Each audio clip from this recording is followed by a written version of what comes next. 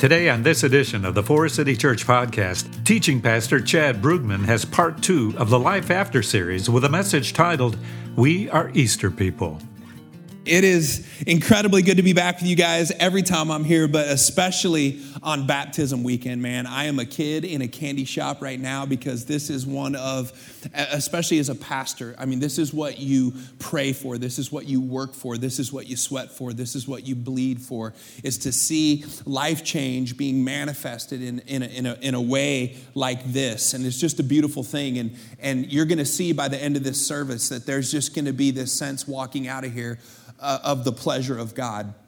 We're going to see it even in the scriptures. Baptism just pleases the heart of the Father. And we've got at least 40 or more people so far this morning that have said, I'm baptizing in the name of Jesus Christ. And so we're just going to have a good Sunday. I do got to jump right in because we got to streamline this message today. I'm going to make you English teachers proud of me because I'm going to practice something that you guys taught me in, I think, 7th grade called alliteration. You guys know what I'm talking about? Alliteration. I'm going to look at 3 B's, and these 3 B's make me incredibly happy. And sometimes when I preach, I just preach kind of selfishly. And I'm like, you know what? This is a celebratory day, Baptism Sunday. And so I'm going to look at 3 B's that are some of my favorite things on planet Earth. The first one we're going to look at is this: breakfast.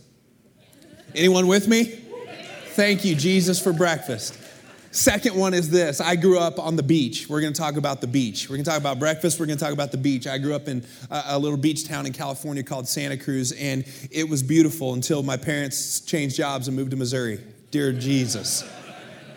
And then I went prodigal. I took it out on God. Wasn't his fault at all. Totally my parents' fault. Took it out on God. And then the last B is the obvious one. We're going to tie it up with baptism as we're looking at what it looks like to live on the other side of the grave. But let me start with breakfast. We know this. This has been a pretty big consensus for the last several decades with scientists and particularly nutritionists. What is just tell me real quick, even though I've already spoiled it, what is the single most important meal of the day according to nutritionists? Breakfast, right? It's for 3, they say 3 fundamental, very basic reasons. Number 1, it gets your motor running, right? It gets your metabolism going. And as a 48-year-old, metabolism is leaving my life quickly, right? So anything I can do to help the engine out, I'm all about it. It gets your metabolism going. Teachers always, throughout the year, will send us emails to our elementary kids, to us parents saying, hey, would you make sure if you can your kids get a good breakfast before school? Because we know that breakfast, it starts to heighten your mental awareness. It makes you more alert in the mornings and ready to learn and ready to take things in, right? And then another thing is they say, I don't believe it because it hasn't worked for me, but they say it also is good because it staves off late lunch cravings and late afternoon cravings, so you eat less, which I just don't. But I believe the scientists, whatever. But then there's a 4th fundamental that the scientists left out about breakfast that just blows my mind. And so I am not a scientist or a nutritionist, but I'm about to tell you the 4th reason breakfast is the most important meal of the day. Are you ready for this? Ready. It's because it's amazing. Think of what breakfast has contributed to the landscape of our food and our diet, right? Eggs, hash browns, French toast, but then we got French toast, we got waffles, sweet Jesus, I love these Pop-Tarts, help me.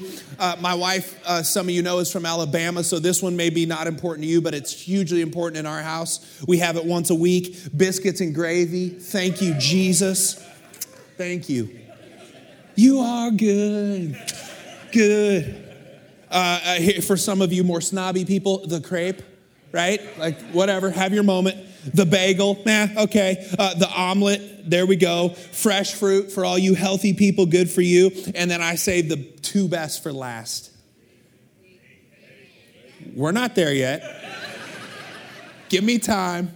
2 best for last. Second only to bacon is what you guys walked in and saw hundreds of this morning. Some of you ate one. Some of you abstained, and it took every ounce of discipline within you to abstain. And then a few of you just don't like donuts. And I'm believing you're getting saved today and baptized in the name of Jesus. And we'll have a donut on the way out because it's amazing. It's just bread with sugar in it, right? It's just incredible. And then I saved the best for last, right? Bacon. Just meat from a pig's butt. Thank you, Jesus. In the New Testament, he cleared it, right? We'll read that passage someday, I'm sure. And I'm just grateful for that. But then here's what happened. My life was altered 7 years ago. Because I lived in Denver, Colorado. There's this place that I went to downtown I'd heard was so good called Voodoo Donuts. And there was voodoo there, trust me. Because when I went in, I wanted my favorite donut, which is just a maple Long John bar. That's just my favorite. And they go, oh yeah, we have that, but we have one better for you if you'd like. We go, we have a maple Long John donut with a strip of bacon on it. And I just started crying. It's like, you all right? I was like, can I give you a hug? Like both of them, like I thought the world was going to implode. I picture, and this is just my weird imagination, I picture Jesus like up in heaven being like, did he just put bacon on a maple donut bar? I'm going back to get them, God. This is over. This is done. God's like, hold, son, it's not time yet. He's like, no, that was my idea. That was going to be my big reveal at the marriage supper of the Lamb. I was going to blow their earthly little minds with that, and they've already done it down in Denver. I'm going back to get them, God. He's like, hold, son. It's not time yet. We still got some sinners down there we got to work on, all right? Hold, right? That's how I picture it. Breakfast is absolutely amazing. In fact, it's so amazing, I bet a bunch of you in the last couple weeks had breakfast for dinner. And then other than a couple broke single guys, I bet none of you had dinner for breakfast. You know what I'm saying? That's how amazing breakfast is. Now let me go all pastoral on you, all right? Let me turn the tables here. This just isn't, this breakfast being the most important meal, I don't think is just a nutritional idea. I think it's a spiritual thing as well. Because the reason breakfast is so amazing, we know this scientifically, is because you have slept 6 to 8 hours, right? So you have fasted for at least the last 6 to 8 hours, maybe more. And when you do that, you wake up and your palate is as sensitive to flavor as it's going to be all day. Your palate will have no more keener of an awareness about flavor than it does in the morning because we have all fasted overnight, right? There's a receptivity to flavor that is at its height in the morning. This is what makes breakfast so amazing. But I also believe this spiritually with all my heart. I believe our souls and I believe our spirits have a palate. And that there is something in the rhythm of God's grace, in the rhythm of his 24-hour periods of grace he has given us. There's something special about the morning. You see it in the life of Jesus. Like just new, beautiful, awakening things happen in the morning. This is why the Gospels tell us Jesus would get up extra early before everyone else, and he'd go and he'd just be with his Father. It's like there's this spiritual receptivity we have in the morning that is just fresh and it is new. And we even get an understanding of this in the scripture. This is one of my favorite. I quote it in almost every message because it's so fundamental to my faith. It's Lamentations 3. Because of the Lord's great love for a city church, we are not consumed. It goes on to say, for his compassions, most of your Bibles will say, his mercies never fail. And how often and when are they new? Every morning. Great is his faithfulness. The psalmist put it the same way in a different language. He says, yeah, weeping may endure for a night. That's real life.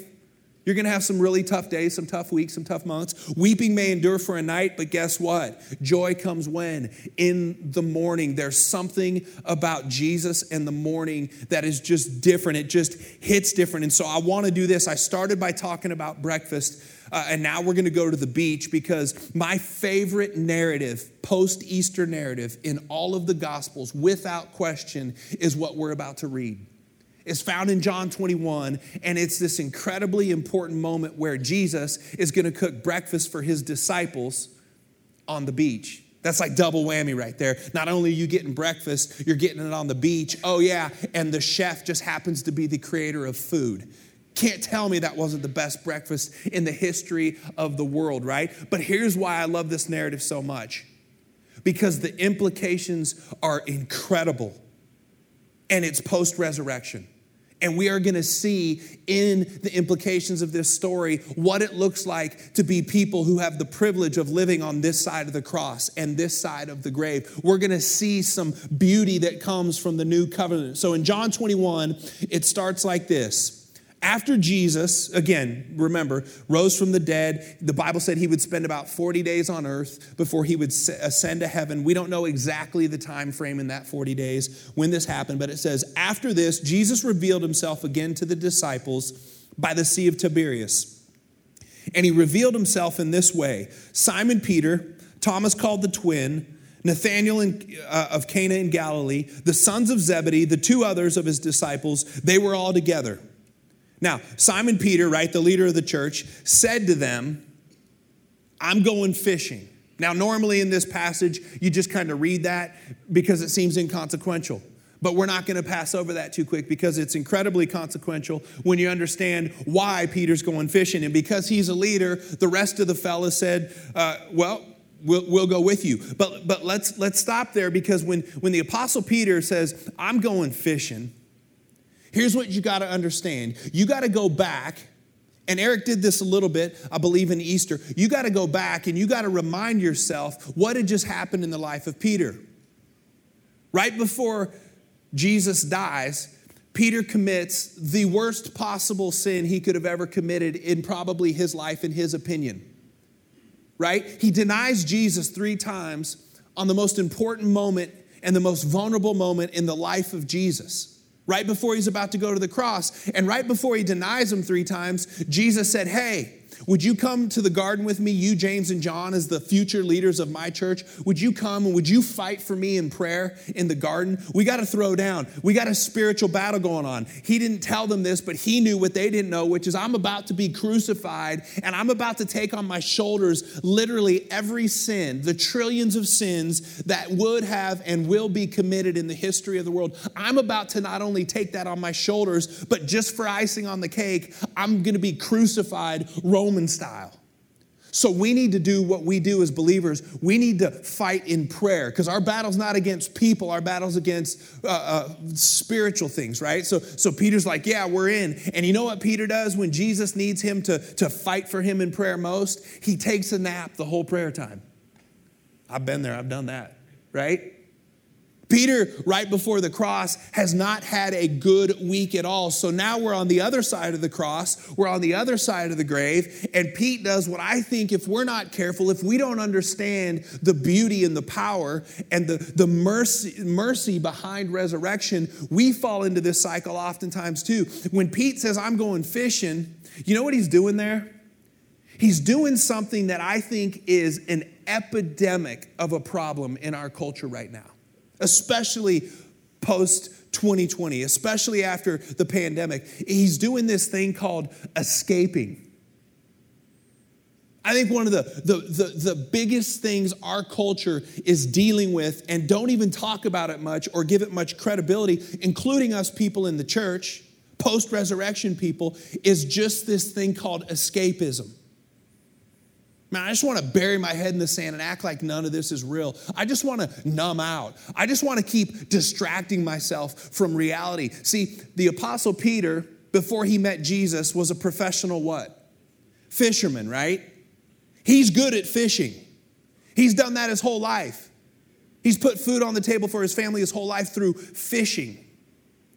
And so what's he do? It's like, I'm just going to escape back to here, let me put it in sports terms because that's how I think, okay? Peter needed a win. He needed a W. And he had gotten so many L's in the last month in this Jesus thing. Yes, Jesus said, you're going to be the rock on which I build my church. Yes, Jesus gave him the keys to the kingdom of heaven. And Peter knew it. And Peter just was in a constant state of feeling like he was never measuring up. So you know what I'm thinking Peter's thinking right now? I'm going to go get a win on my own terms. Or let me put it this way. I'm going to take control back into my own hands. Because this new awesome thing that Jesus called me to, he said, you're not going to fish for fish anymore. You're going to fish for men. I pardon my vernacular here, but I picture Peter going, I just suck at it. I'm no good at it, but I can really catch fish well. So I'm just going to go fish. I'm going to go escape for a while. I'm going to go get a W on my own terms. But this is not what resurrection people do. And so let me just ask you real quick, Forest City, because we're no different than Peter. We're all human. We all bleed red like he does. We know what these cycles are like. Is there anything right now that you're escaping from? That you're ignoring? That you're burying your head in the proverbial sand on? That you know God is wanting you to look in the eye with resurrection confidence and move forward? Is there anything right now that you are numbing instead of healing? You're putting that worldly Band-Aid on it instead of that spiritual medicine that can only come from the mercy of Jesus Christ. I sure know there's some things in my life right now I'm having to confront, even this week in this message and preparing and getting ready. I had to ask, this is what pastors do behind the scenes if they're doing their job. They ask all the hard questions about themselves before we dare get up here and ask any hard questions to you. So this isn't me preaching at you. This is me talking with us. Is there anything right now? And you're just like, man, I'm just going back to putting control into my own life. I'm trying to get a win on my own terms. Because I've been doing the Jesus thing, and this faith thing is a lot harder than they told me, and I'm in a constant state of feeling like I'm falling short. It could be your job for some of you, escaping. Some of you, it's relationships. Some of you, it's the drama of life. Some of you, it's just the responsibilities of life. I would even say this, because this gets hard sometimes. Faith. I have a hunch there might be a few people in this room or listening online, and right now, you're so close or tempted to be escaping from your faith. Come on, we know faith is beautiful. That's why we're here. We're faith people. We know faith is right. Hebrews 11:6 says, without faith, it's impossible to please God. We know that. But faith also, James says, is being sure of what you hope for and certain of what you cannot see. That's some serious business you're undertaking there when you're taken under this thing of being a person of faith, is it not? I've had several seasons in my 20-some years of being a Christ follower where, if I'm being honest, I was super tempted to just go proverbially fishing again from my faith. And it's usually when I'm on the back end of a failure, it's usually when I feel like I'm just constantly upsetting the heart of God because I'm always falling short. I know what that feels like. That's why I love the heart of Jesus in this narrative. It's incredible. So here's what goes on to happen. So they went out and they got into the boat, but that night, ready for this? They caught nothing. Again, professional fishermen, all night, 0 fish. Just as, here it is, day was breaking. When are God's mercies new? Every morning.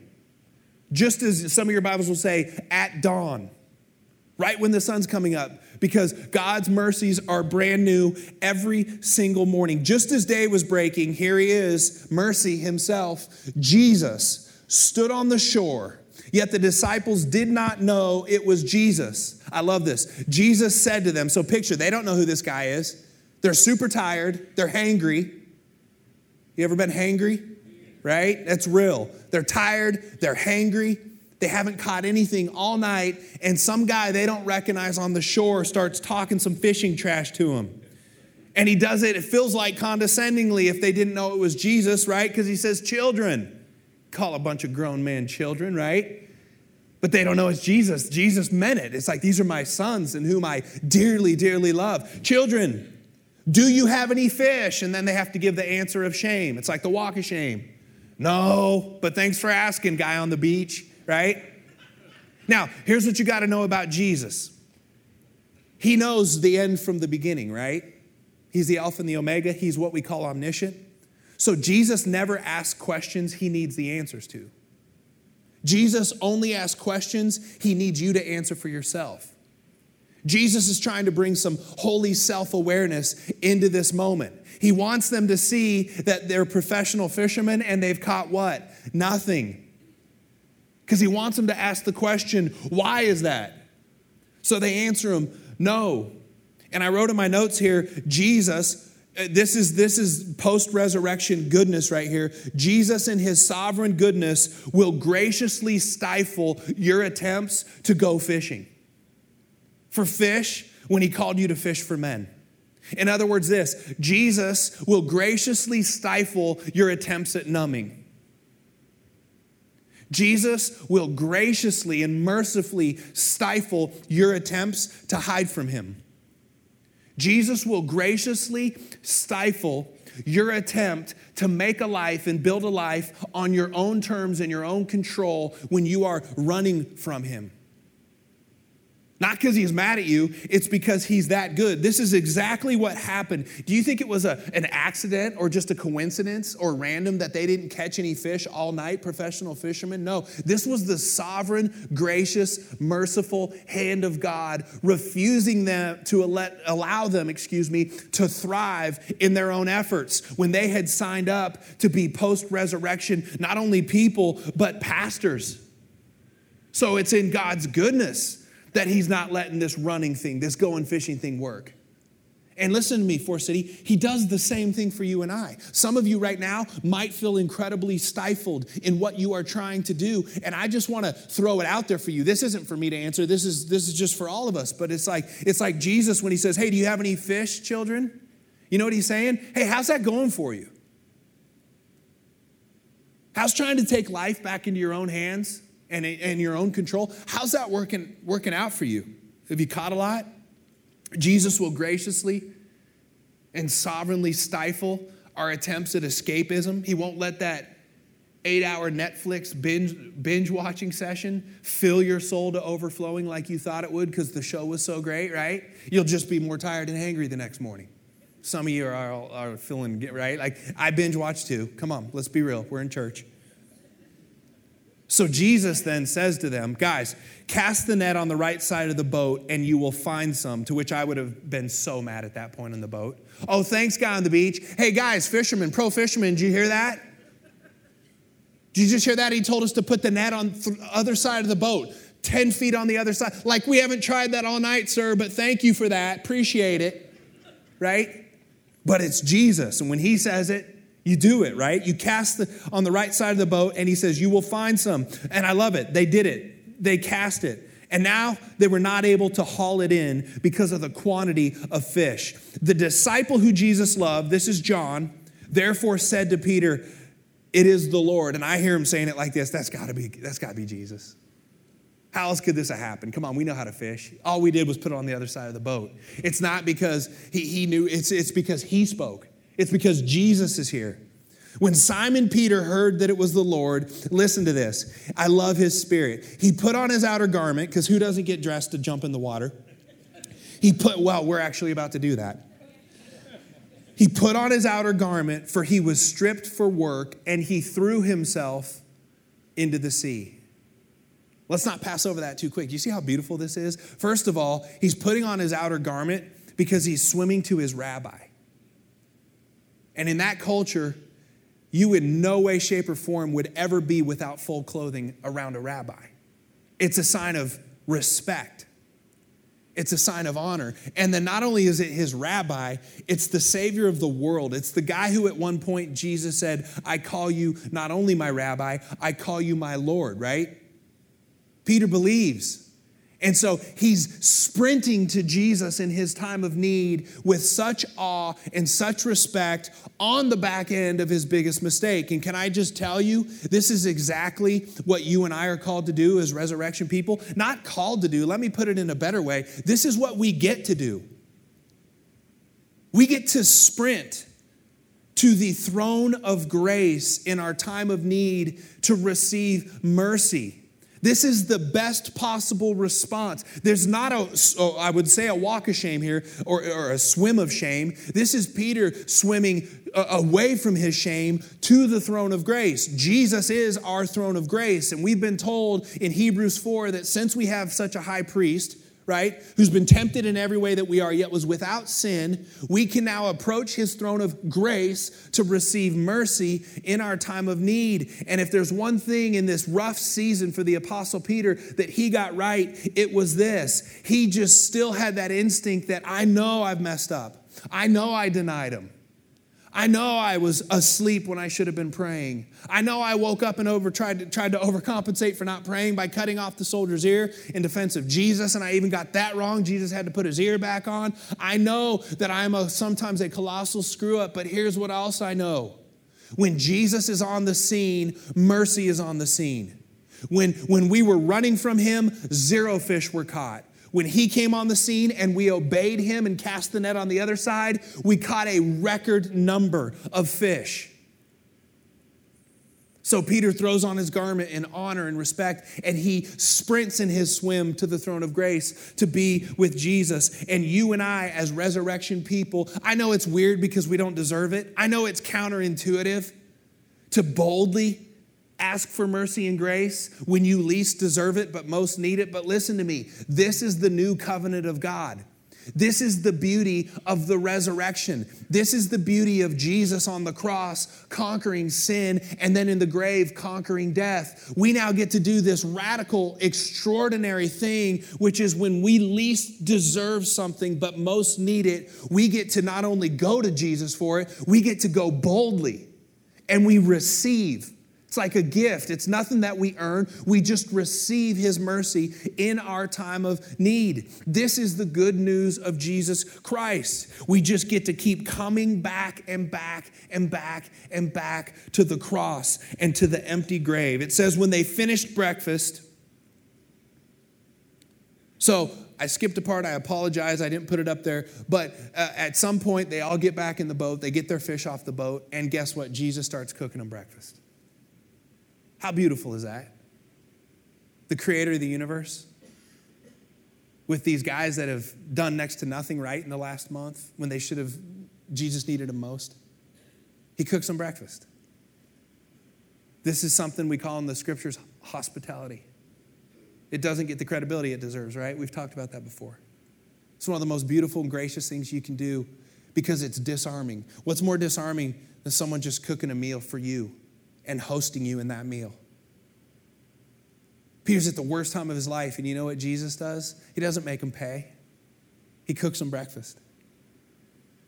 This is the heart of God. Jesus is our picture of the invisible, unseen God. You understand that? Colossians says he's the express image of the invisible God. So anytime you wonder what this invisible God we've never seen is like, we look to Jesus to know who God is. And this is who God is. He's the God of perpetual restarts. Can I get an amen for that? Because I am a kid who needs perpetual restarts.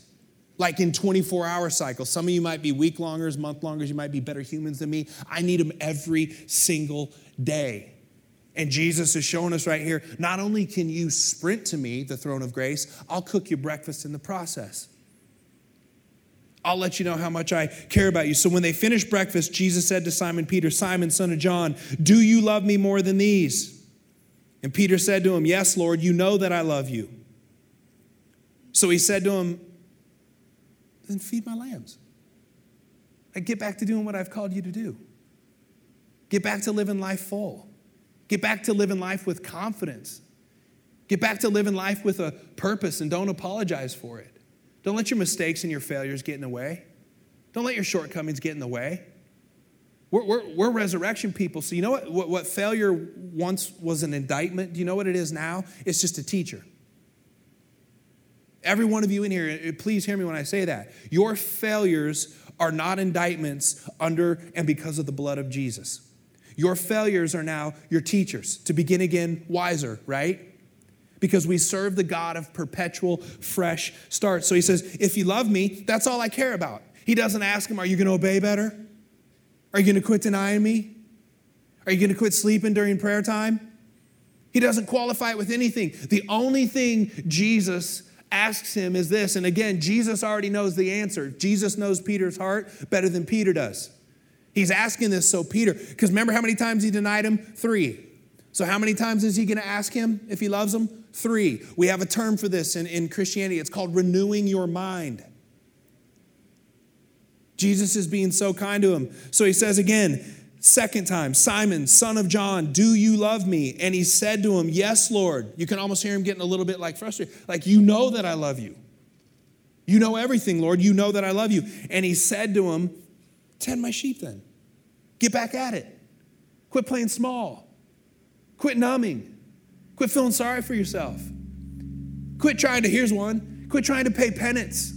You ever do that with God on the back end of a big mistake? Like, God, you've got to be so annoyed with me. I'll tell you what, I'll talk to you in a couple weeks. I'm going to go fishing until then because I feel really bad and really stupid and I need a win right now. So I'm going to try and go get one on my own terms. I'll give you about a 2-week cooling off period and then you and me will get serious again. And Jesus is having none of it. It's like the worst thing you can do on the back end of mistakes and failures is run from Jesus. We're resurrection people. We've been given bold permission to run to him. This is what we do. And so he asked him a third time, do you love me? And he said to him, Lord, you know everything. You know that I love you. And Jesus said to him, then feed my sheep. Jesus knew about Peter what he knows about you and I. He didn't deny him because he didn't love him or care about him. He sinned against him because he was afraid. See, fear is the free way to sin. Peter wasn't malicious. He wasn't being rebellious on purpose. He's afraid. And I think so much of our falling short, Forest City, isn't you being malicious. It's not you being rebellious. It's you're just afraid, so you miss the mark. I do it all the time. And Jesus knows that about us. And he says, listen, growth is not going to come from you just stirring up some pseudo sense of courageous and bravery so you're not afraid anymore. Fear isn't going to be conquered by you just trying to talk yourself into being more courageous. Fear is going to be conquered the more and more and more you come to my throne of grace. Because the more and more you come to my throne of grace, the more and more you're going to sense the unconditional love of God. And John would go on to tell us that it's perfect love that casts out all fear, not perfect behavior. And the only way to understand the unconditional, perfected love of the God we serve is to constantly tap into his storehouse of kindness and mercy. That's it. I wish if there was a different path or a plan B, I would be up here spitting and preaching and pounding the pulpit as hard as I could, telling you another way to do it. But the only thing that has given me any spiritual depth or maturity or intimacy with God in my life is just this constant, profound understanding of how unconditionally I am loved, how much good he gives me when I least deserve it, but most need it. This is why preaching the grace of God relentlessly is not watering down the gospel. It is presenting the gospel. It is the grace of God, Titus 2 says, that teaches us to say no to ungodliness and to live upright lives in this present evil age. So I will continue as a resurrection person to just proclaim the goodness of the newness of the kingdom of God that you and I get to be a part of. And we have to get over ourselves, y'all. And we have to stop thinking it's about us. We have to stop thinking that we have to qualify. We have to stop thinking that we have to earn something or strive for something. And we need to rest in the fact that every sin, pre and post cross, has been paid for in full. And when you come up out of those baptism waters, most of you in here, you've already done that thing. When you come up out of those baptism waters, you are making a divine proclamation that sin is dead. Paul said, count yourselves dead to sin, but alive in Christ. You are dead to sin. Yeah, Chad, but I just messed up. I sinned last night. If you knew what happened you are dead to sin if you have been given the grace of Jesus Christ. It is no longer you. It's not who you are. It's not your identity. We're resurrection people, and there's at least 40 of you, and I think there's more in here who are going to make a decision to be baptized today that are going to be baptized. So let's just remind ourselves about the beauty of this moment, because baptism is always usually in evangelical circles painted as just this beautiful metaphor and this symbolic sacred gesture that we have towards God for what Jesus did in the grave. And I got to tell you, that's true, but it's only half the truth. It's a beautiful metaphor for the resurrection, baptism, coming up out of those waters, being buried in sin and coming up out of those waters in life. It's a beautiful metaphor. It's a beautiful symbol. It's sacred, and I'm grateful for that. But you know what? Something unseen yet profoundly spiritual happens when we baptize people. This is not just a cool moment symbolizing something. Heavens open when baptisms take place. So why do we baptize people? Why is it one of the two big sacraments we have in the church along with communion? It's this. Jesus commanded it. Jesus said in Matthew 28, verses 18 through 20, he said to them, all authority in heaven and on earth has been given to me. Go therefore and make disciples of all nations, doing what? Baptizing them In the name of the Father and the Son and the Holy Spirit, teaching them to observe all that I have commanded you. And behold, I am," here's resurrection promise, "I am with you always to the end of the age." Isn't it amazing that as Jesus is getting ready to ascend back to heaven, the last thing he says is go baptize people? You can't tell me that's just symbolic. You can't tell me that's just some small, neat little thing we do for good feels in church and to have a neat little celebration on Sunday. No, something profoundly spiritual happens when you cross over in baptism from death to life. Jesus didn't just command it, though. Here's an even bigger statement for the beauty of baptism. Jesus modeled it. The spotless Lamb, the sinless Son of God, still felt the need to be baptized. Don't take my word for it. Then Jesus came from Galilee to the Jordan to John to be baptized by him. John would have prevented him, I would have too, I get it, by saying, "No, I need to be baptized by you. And do you come to me?"